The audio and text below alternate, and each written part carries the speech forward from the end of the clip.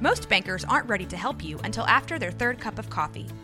But with Central National Bank's after-hours service, you don't have to wait for the bank lobby to open to get help. You can contact us from 6 to 8:30 in the morning or from 5 to 10 in the evening, and we'll connect you to a real, live, local person who can answer questions and fix problems 7 days a week. Bank different. Bank Central. Central National Bank.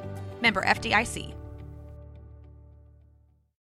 When you need mealtime inspiration, it's worth shopping Kroger, where you'll find over 30,000 mouth-watering choices that excite your inner foodie. And no matter what tasty choice you make, you'll enjoy our everyday low prices, plus extra ways to save, like digital coupons worth over $600 each week. You can also save up to $1 off per gallon at the pump with fuel points. More savings and more inspiring flavors make shopping Kroger worth it every time. Kroger, fresh for everyone. Fuel restrictions apply.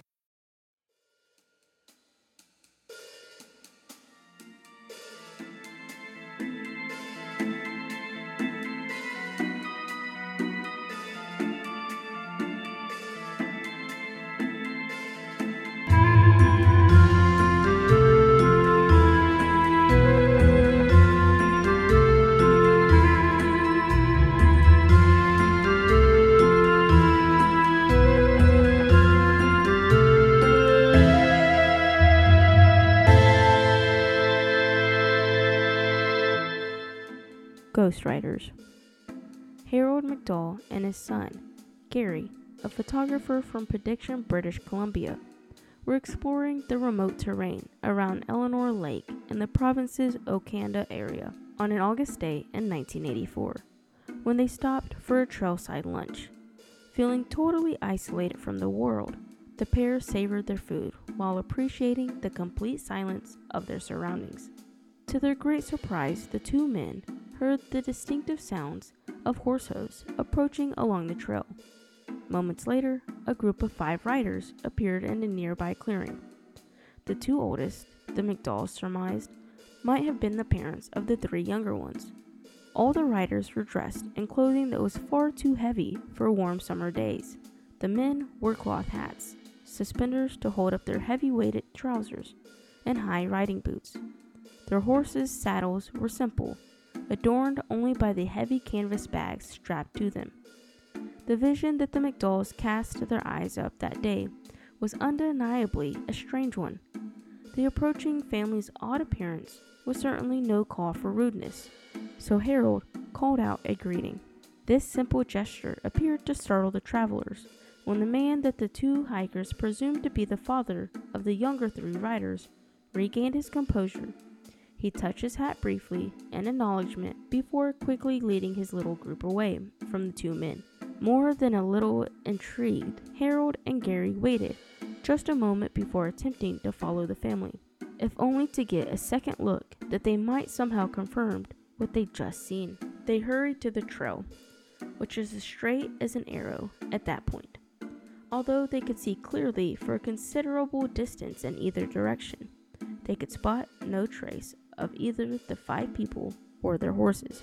Stranger still, as the McDowells walked along the dirt trail, they noted that their own steps left footprints on the ground, but there was no sign of any print from the horse hooves. Then they realized that other than being excessive for their weather, was odd about the family's clothing. It was of a style from a much earlier era. For just a moment, apparently, Gary and Harold McDowell were privy to peek backward through the curtain of time on a farm not far from that location, but many years before the incident described above. 2 brothers left their house on a snowy winter evening to attend to their chores. When Sam and Edward Richards were finished tending to the horses in the barn, they came outside and noticed a man walking toward them. The lads saw the image clearly and later described it as having been dressed in all white. Their farmstead home was in the rolling foothills and extremely isolated, so this sight struck both boys as being extremely odd. Thinking that the man had lost his way, they called out to him, but got no response. The image merely continued along the path up to the boys' house. The boys followed, or tried to. For seconds later, the man that they both distinctly seen vanished. Sam and Edward rushed in to tell their parents of the strange trespasser. Upon hearing their son's news, Mr. and Mrs. Richards were just as concerned as the youngsters had been. They immediately bundled up and followed the boys out to the yard. There was no one there, nor was there any footsteps in the snow. At their parents' urgings, the Richards boys described the white coat that the image had been wearing. It was finally clear that what had happened. Like the McDowells in the previous story, the boys had had a first-hand look at the past. They had experienced retrocognition